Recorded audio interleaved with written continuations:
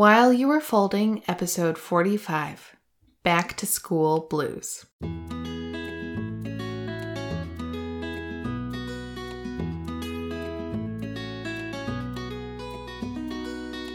Hi, I'm Catherine Boucher, and you're listening to While You Were Folding.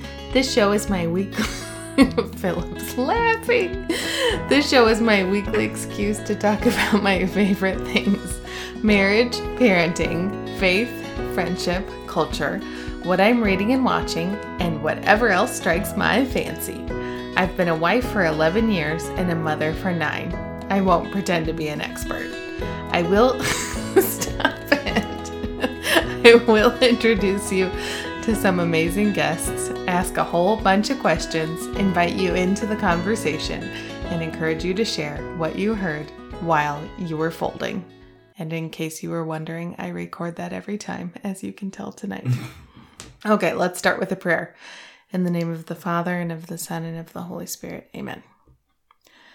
Father of mercy, thank you for the gift of this time to come down here and record this podcast. It's a chance for me just to gather my thoughts on the start of the new school year and the struggle that we've been having at our house.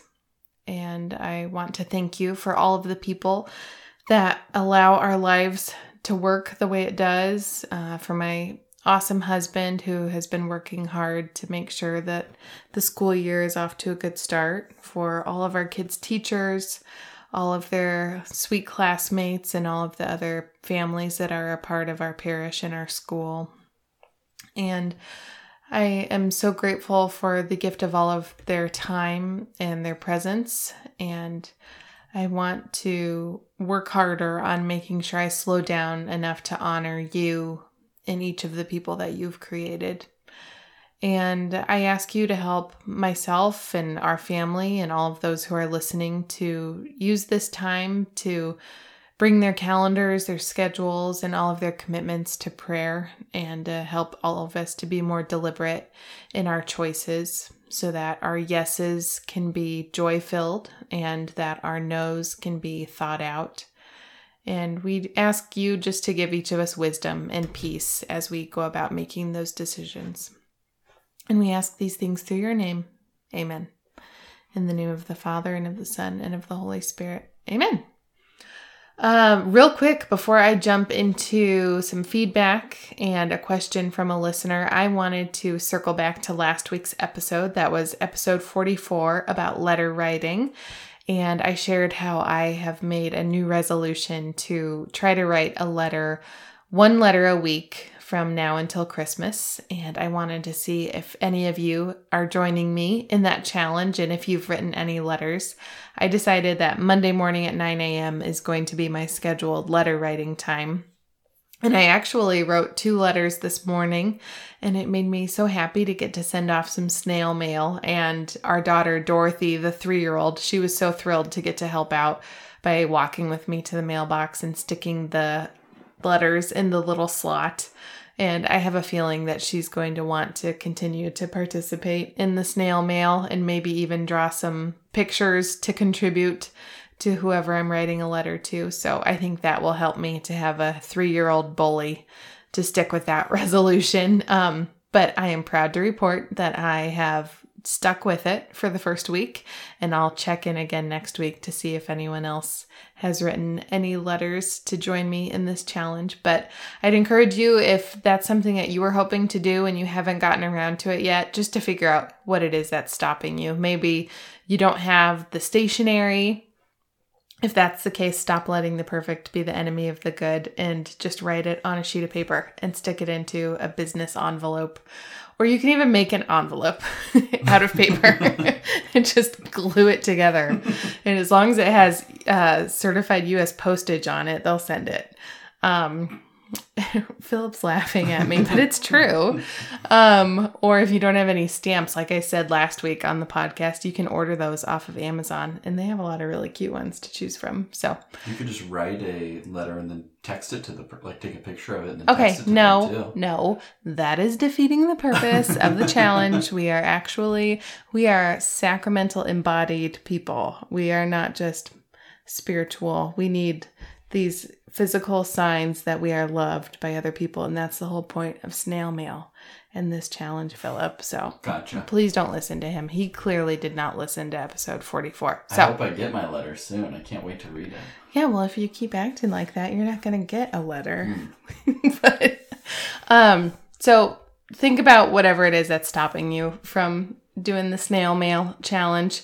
Figure out if it's not having the postage or the envelope or whatever. Or if you just haven't chosen someone that you want to write to ahead of time and need to maybe make a list of people so that when you sit down to write a note, you already have someone in mind. So I'll circle back to that next time. On to feedback. This is the whole reason why I have Philip down here distracting me and being ornery tonight. I had a listener send in a question, and since she didn't say whether or not she wanted to remain anonymous, I am not going to include her name so that I don't give away her identifying details here. So she had a question going back to episode 41, where I had a great conversation with our 9-year-old daughter, Jane, about puberty. That was episode 41, Puberty Q&A with Jane. So the question says, "Hi, Catherine. I've been a longtime follower and am so grateful for your ministry. You have such wonderful insights, and I love how open and genuine you are with your listeners. My oldest will be nearing puberty soon, so your recent episode with Jane was great timing. I was wondering if you or your pediatrician husband could weigh in on a question I had. My daughter just turned 8, and she's already been starting to show some signs, underarm odor, especially after physical activity, and noticeable leg hair, as well as a roller coaster of emotions. At what age did Jane start?" So I'll stop there. Philip, at what age do you think Jane started showing some physical signs of puberty? Probably around the same time. I think the body odor is like the first thing that we started to notice, and that was probably around age 8. I don't remember really, but yeah, the first time I noticed it was this last spring. So she is in 4th grade this year, and she turned 9 in February of 2019. So yeah, around age 8. Okay, so the question goes on. "Is it typical to start with these signs so early? I'm a little worried that it's coming on too soon and read that stress can trigger it. She is prone to anxiety. I've also read that girls are getting their period younger than when we did, possibly due to exposure to hormones in the water supply from birth control and or plastics that can be endocrine disruptors. Her pediatrician isn't too concerned, but I was curious to hear a second opinion. Thank you." So you had a couple more questions tagged on to asking when Jane started having some signs of puberty, but I wanted to bring Philip on tonight because I think a lot of us have read the same concerns that you're having about precocious puberty, girls entering into puberty earlier than maybe is healthy for them. So I thought I'd get Philip's input on this and whether or not he thought your daughter might be entering into precocious puberty. So when I first brought this question to Philip, you said that there are some definite parameters. Yeah. I think that I don't know all the specifics, obviously, about this child, so I can't really speak to their individual concerns, but I think in the global sense, the things that she has said, which is that her daughter is starting to have some body odor and roller coaster of emotions and leg hair, those are all kind of soft signs. Those aren't like true signs of puberty starting up as much as they are just kind of like the body ramping up and preparing for puberty. So in terms of what the guidelines say of precocious puberty, first of all, precocious puberty typically is the development of breast tissue and or pubic hair. And so the typical time frame for those that's considered abnormal in girls in the United States is before age 8. And so if she doesn't have those signs, which it doesn't sound like she does, she didn't give the full picture, but it doesn't sound like there's anything in her case that would be worrisome for precocious puberty, but that she's just advancing at a normal stage. I think body odor, leg hair, roller coaster emotions, those are all very normal things at age 8 and beyond for girls in the United States. And, to answer her question about triggers for it, it's typically really mostly a genetic thing. So it's often related to when mom and dad went through puberty. So if mom or dad were early bloomers, then usually the children will be as well, and vice versa. Or not really vice versa, but same thing if they're late going through puberty. in terms of what is the cause that it is getting earlier, that has been shown that it is getting earlier, but the cause hasn't been totally understood. There are thoughts, as the writer mentioned, about different exposure to hormones and plastics that can be endocrine disruptors, but I don't think the jury has decided that this is what is causing U.S. girls to go through puberty earlier. So I don't think there's anything really to worry about in terms of exposures. Just general health recommendations would apply to exposures, but I don't think there's anything that's going to, in one individual child, make a dramatic difference in when they go through puberty, unless they have something that is pathological, meaning some underlying genetic issue or endocrine issue or something like that. And typically we think about precocious puberty in those children at a younger age, so under age 8, and then they typically have other features too with their growth and development that lead you down that path of concern. Most girls that get evaluated for precocious puberty, if they're having the start of puberty, meaning breast development or pubic hair at around age 7, are found to be normal variants and that there's nothing more pathologic to it, but it is worth getting investigated and having more of a physical exam and history taken by your pediatrician if you are concerned. I have a follow-up question. Are you noticing among your patients, and maybe you haven't noticed a pattern here yet, of daughters having menstrual cycles earlier than their mothers did? Because it seems like the generation that we're in, that all of us had our menstrual cycles maybe a year or two before our moms did. So I started my period somewhere after 5th grade. And I think our daughter will be starting pretty soon as a 4th grader. And it seems like, I believe my mom was later than I was. So are you noticing that trend among your patients, or have you seen a pattern? I don't think I've seen enough of a pattern to be sure. I guess unless the parents have concerns, I don't get super deep into the history of the parents' puberty development and everything like that. So I can't say definitively that I see that on a regular basis, but I don't ask the question typically to find that out, I guess. Because I guess I'd be curious to know what the data says of what the average age was for onset of menstruation for girls 50 years ago, 100 years ago, 150 years ago. Right. In the United States. I'm not sure off the top of my head, but I mean, I think that the studies have shown that it's getting earlier. So I don't know what that means at the individual family or person level, but I think that it means that it's just something to watch and to talk about early. And so I'm glad that you especially have started the conversation with Jane early and often, talking about it and being open to it, because that makes a big difference when it surprisingly comes about because you weren't prepared for it, because you weren't expecting it to be as early as it was compared to when you went through it. So yeah, I agree. I'm glad that we've been treating it like a lifelong conversation and not just the talk like we've been talking about, because we will have that one moment where she comes to us and says, I got my period. Right. And now she already knows all of that information. So yep. All right. Well, thanks for coming on the podcast tonight, Philip. You're welcome. You can go be on your merry way. Thank you. I feel like we need to create your own theme song. I need my intro, outro music. Yeah. All right. Thanks for coming on, honey. Mm-hmm.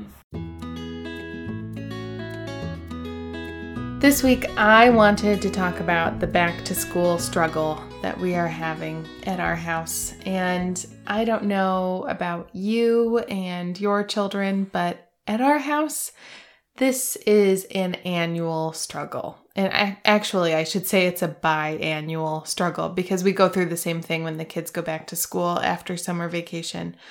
But it is definitely much more intense when we come back after summer vacation. And I've been sharing with my friends and family in real life, as well as my friends online, that we've been really struggling at our house. And based on the feedback that I've been getting from everyone in person and online, a lot of you are struggling too.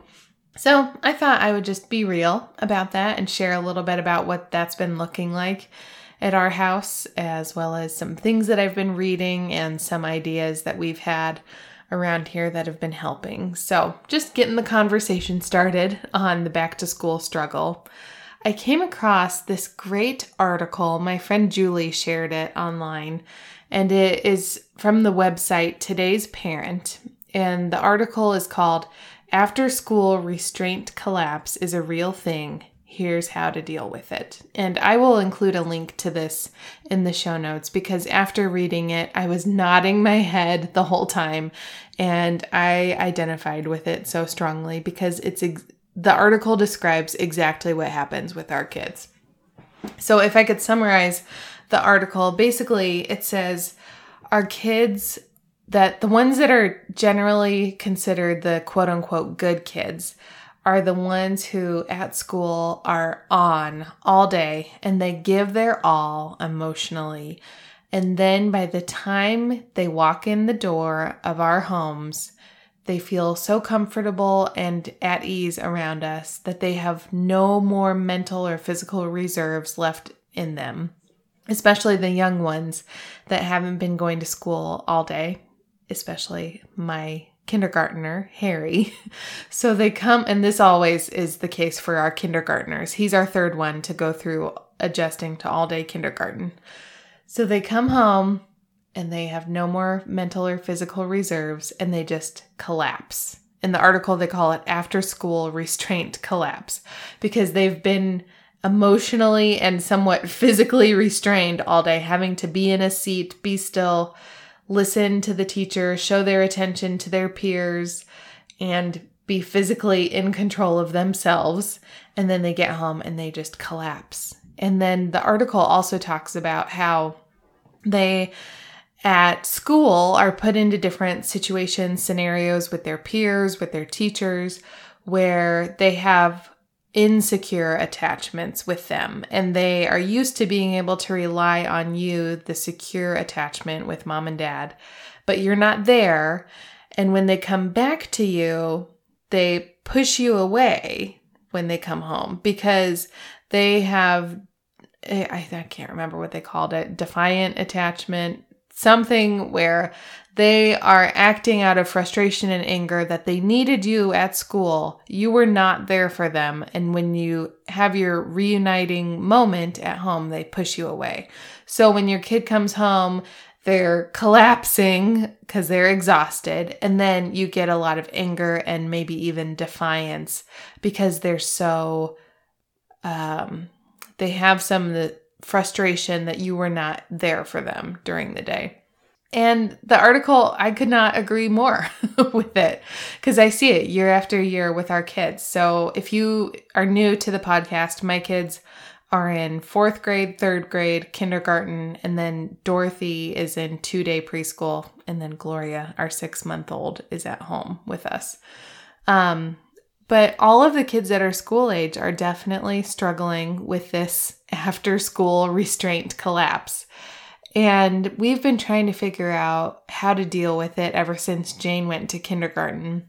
And it's hard. It's hard on all of us. And it's a big adjustment for everyone coming off of the summer schedule where we were around each other all day, every day.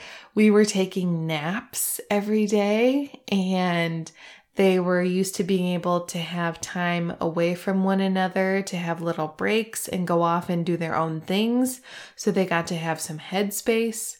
And now they come home and they have no patience for me or for each other. There has been a lot of fighting. There have been tears. There has been even some defiance and things that we were not struggling with at all during the summer months. And it's really discouraging as a parent because at least at our house, this summer was a real turning point for us. And the kids are to the ages now where the older ones especially are so helpful and they do great with the younger kids. And we had really worked through a lot of those sibling problems. And now it feels like, oh my goodness, we're back to square one. And it is so discouraging and hard as a mom, especially since we've set up our family in a way so that I'm able to be at home with them full time. It's hard to feel like we've made these choices and made these different sacrifices, and then to feel like I'm getting our kids leftovers day after day. So yeah, it's been really hard, and I have definitely shed some tears over it too. And it's been really hard to say goodbye to summer. Usually at this time of year, I am totally ready to send them back. And I'm chomping at the bit to get back to a routine and a schedule. And that is definitely still the case. But I am sad to see them gone all day, every day, because of where they are right now with things. So Philip and I have had a couple of really good heart-to-hearts to figure out how we as a family can work together to make the adjustment back to the school year better. And so I wrote down a couple of these ideas and things that we've been working on, and I wanted to share them tonight and see if maybe you're doing similar things at your house, or if you have some ideas that you'd love to add to the conversation. I'd love to hear them. So first thing, and this is a mental thing, is for me to remember that it's a phase. We go through it every year. And I know that it will improve as the kids build up their stamina to being back in school, to not having their naps every day, and to being gone all day and having to be on. So I know that it will be temporary, and for some kids it will last longer, especially for the younger ones. Every year when we have a kindergartner, it honestly takes our kids until close to Christmas vacation before they're used to being at school all day long and that they're not completely exhausted when they get back home. But I think a lot of that too is recognizing that some of our kids just have totally different temperaments. And for some of our kids, they will continue to need that headspace and that break. Not so much because they're physically tired, but because they're introverted and they need to have the headspace of getting away from all the people that they've been around all day long. And instead of being able to jump right into homework or a conversation with me where I'm peppering them with a bunch of questions, they need to be able to step away from everyone for a little bit. So for our littlest ones, after they walk in the door, we try to create a routine. This is the next thing, to have a come home from school routine. So when they walk in the door, I ask everyone to hang up their backpacks. If it's a cold time of year, you put up your coat, your whatever you brought in the door with you, and you have your little cubby drop area, and you put it all there. And then I want you to go take off your uniforms. And yes, you will wear your jumper or your uniform shorts, whatever is not dirty, more than once, because I'm not going to wash them every day. Put some play clothes on, come back, wash your hands, and then we'll have a snack. And I'm not going to try and pepper them with too many questions. My goal is just to get them fed because they are hungry, especially the younger ones. They have lunch at 10:55. So by the time they get home and they walk from school, they are really, really hungry. And their favorite, this has been a game changer at our house. I call it just a welcome home plate. And I fill a big dinner plate full of some relatively healthy snacks. So because it's a sampling of things, it feels almost like a charcuterie board. And it has things like apple slices, cheese, granola bites, mixed nuts, carrots, maybe some raisins, or I don't know, things like that. So it's a variety of things. If I had just put out the crunchy carrots, those would not get eaten. But if they're mixed in with other things, they look more colorful and appetizing. So they all just kind of nibble on that for a while. And then once everyone's done with their snack, then I move on to homework. And this year we're trying something new. Harry, our kindergartner, is exhausted. So I am giving him, after he's been fed, some downtime. I am just asking him to lay on the couch and either put on an audiobook or read to him or just give him a little bit of quiet time where he can just lay there or even take a nap if he's exhausted. And then Walt, he is my introverted fella. So he's our third grader. I send him to his bedroom after he's had a snack and he is happy as a clam to go up there with a book. He's always reading something and he will just have some quiet reading time up there for 20 minutes, half an hour. Meanwhile, fourth grader Jane, she's my extrovert. She is just ready to tell me the play-by-play of her day. So this is her chance to shine, have some quality mom time.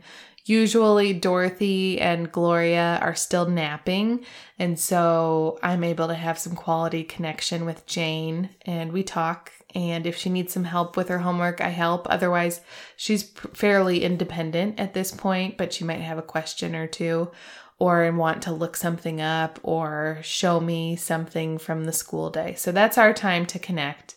And then by the time she's done, Harry is back to being fit for human consumption. And he'll either want to have some cuddly reading time with me. Usually Dorothy's starting to wake up at this time. Maybe Gloria's awake. We're having a bottle, hanging out. And then Walt will rejoin us.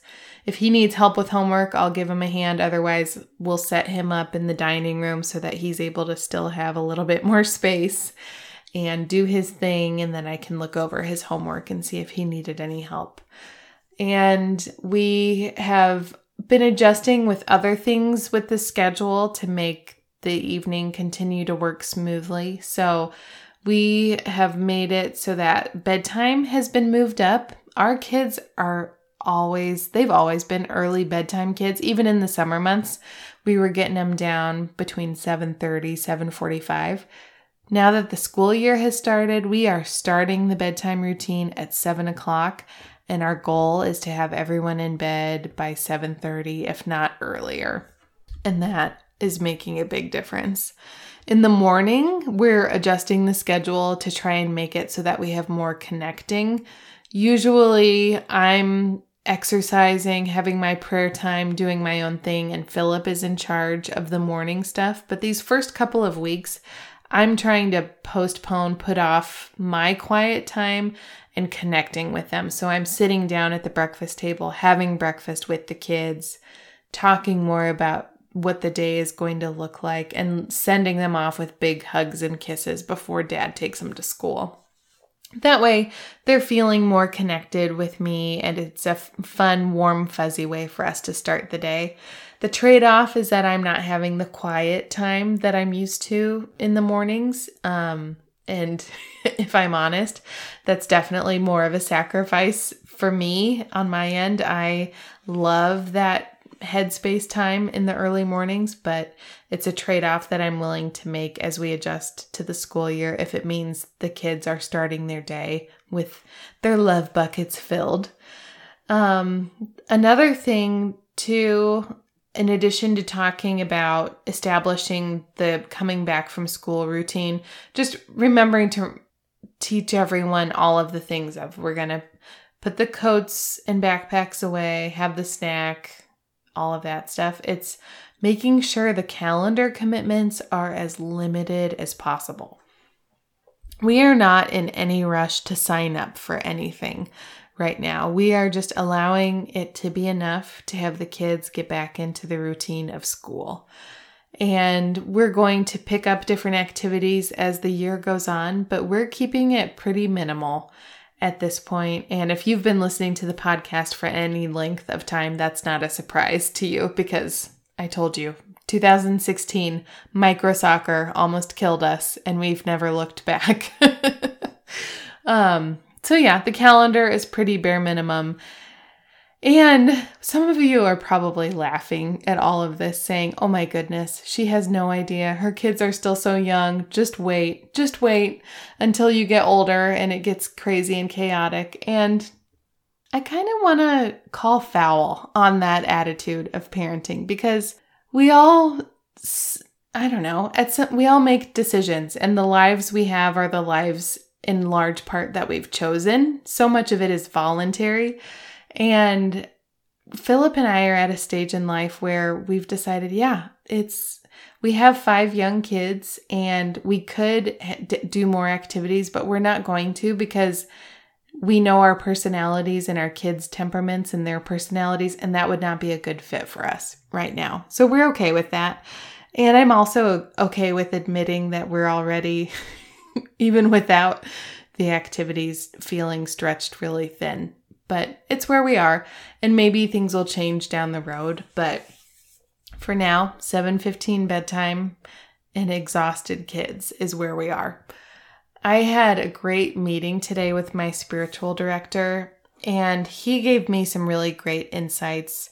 I was telling him I feel kind of silly sometimes talking in my prayer life with God when I bring my crosses to him and talk about the things that I'm struggling with, because if I'm honest, all the things in my life that are difficult, I feel very richly blessed. And sometimes it feels almost embarrassing to bring the things that I'm struggling with to God in prayer when there are people who are struggling with relatively much more serious things. And that's not to say that I haven't had things in my life that have been difficult or hard, but you know what I mean. When you feel like all in all, life is pretty darn good, and it's hard to not compartmentalize life and just feel like, okay, I'm just going to carry on and not bring all the stuff to God. But my spiritual director reminded me of some of my favorite verses in scripture from Matthew chapter 11, verses 28 through 30. Come to me, all who labor and are heavy laden, and I will give you rest. Take my yoke upon you and learn from me, for I am gentle and lowly in heart, and you will find rest for your souls. For my yoke is easy and my burden is light. For my yoke is easy and my burden is light. I love that. And my spiritual director, he's so great. He said, the thing is, it's not just that the yoke is easy and light when Jesus puts it on us, but sometimes the temptation is to grab it from him and tell Jesus, here, let me take it. Let me put it on. And to think that we have to be in control of it. But instead, when we're meek, and I love that word meek. I heard Father John Riccardo talk about when you meek a horse, it's a wild, strong animal. And when it is meeked, it is taking that power and putting it under obedience, under the service of the master. So that's the image I have in my head when I ask Jesus to put the yoke, I allow him to put the yoke on me, that it's not supposed to be heavy, that he's going to give me rest, and that it's going to be light. The burden is light, and he's going to help me to carry it. So I'm trying to keep that image in my head. Yes, this start of the school year, and in the grand scheme of things, it's not a huge cross, but it's a burden right now in my parenting. And just the encouragement from those verses that when I'm meek and I allow Christ to put the yoke on me, that the burden will be light. So I am writing that verse down on my chalkboard in the kitchen this week. And again, that's from Matthew chapter 11, verses 28 through 30. For my yoke is easy and my burden is light. And the other thing on the parenting end of things, my last word of encouragement, I have not been acting like the adult in this scenario. I have been parenting like a thermometer instead of a thermostat. And so what I mean by that is the kids, they're acting the ages that they are. So their emotions are all over the place. They are on a total roller coaster every day. And they have really, really highs and really low lows. And I follow them emotionally. And instead of stopping and responding thoughtfully, I go wherever they are. I go to the highest highs and I go to the lowest lows. And my goal as the adult, as the parent that I'm supposed to be in this scenario, is to be the thermostat, to set the tone, to respond with what the standard of behavior is for our household. But I'm not doing that lately. And I need to be much more disciplined in that and to remember that I have that choice. And I think the problem is that I have just been allowing my emotional response to whatever their huge emotion is in the moment. And I have not been purposefully, deliberately pausing and choosing to be the adult in the moment. And so I need to get into the discipline of joy. I think I've been I'm forgetting what the quote is.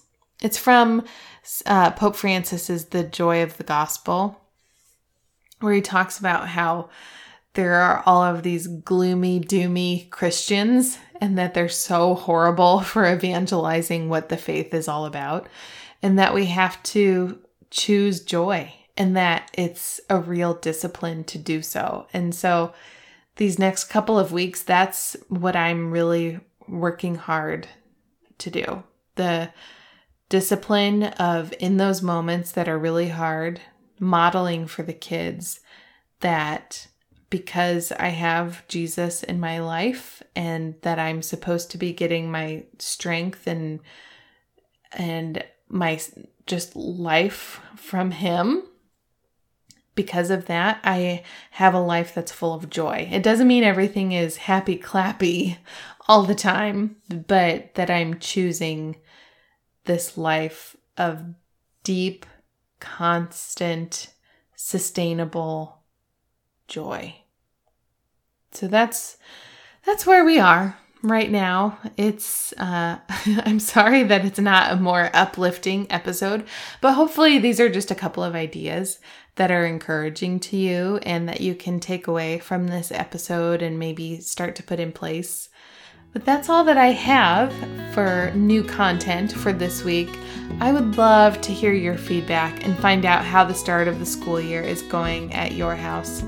Are things as tough for you guys as it is for us right now? Are your kids struggling? Are you struggling? I want to know what's helping, what's contributing to the chaos, or what's contributing to the calm at your house. Are you making any changes that seem to be helping? And if you are and they are working, I would love to hear all about it. As always, you can email me at podcast@catherineboucher.com. You can find me on Facebook or Instagram, or my favorite that some of you have been doing, you can leave me a Voxer. That's that free walkie-talkie app, and you can find me if you search for my name, Catherine Boucher. And some of you have been leaving ratings and reviews in iTunes. That is so helpful. It helps the show to get in front of as many listeners as possible. If you don't know how to do that, I'll leave a note in the show notes for how to rate and review podcasts in iTunes. Thank you so much for doing that. And until next time, don't be afraid to begin again and share what you heard while you were folding.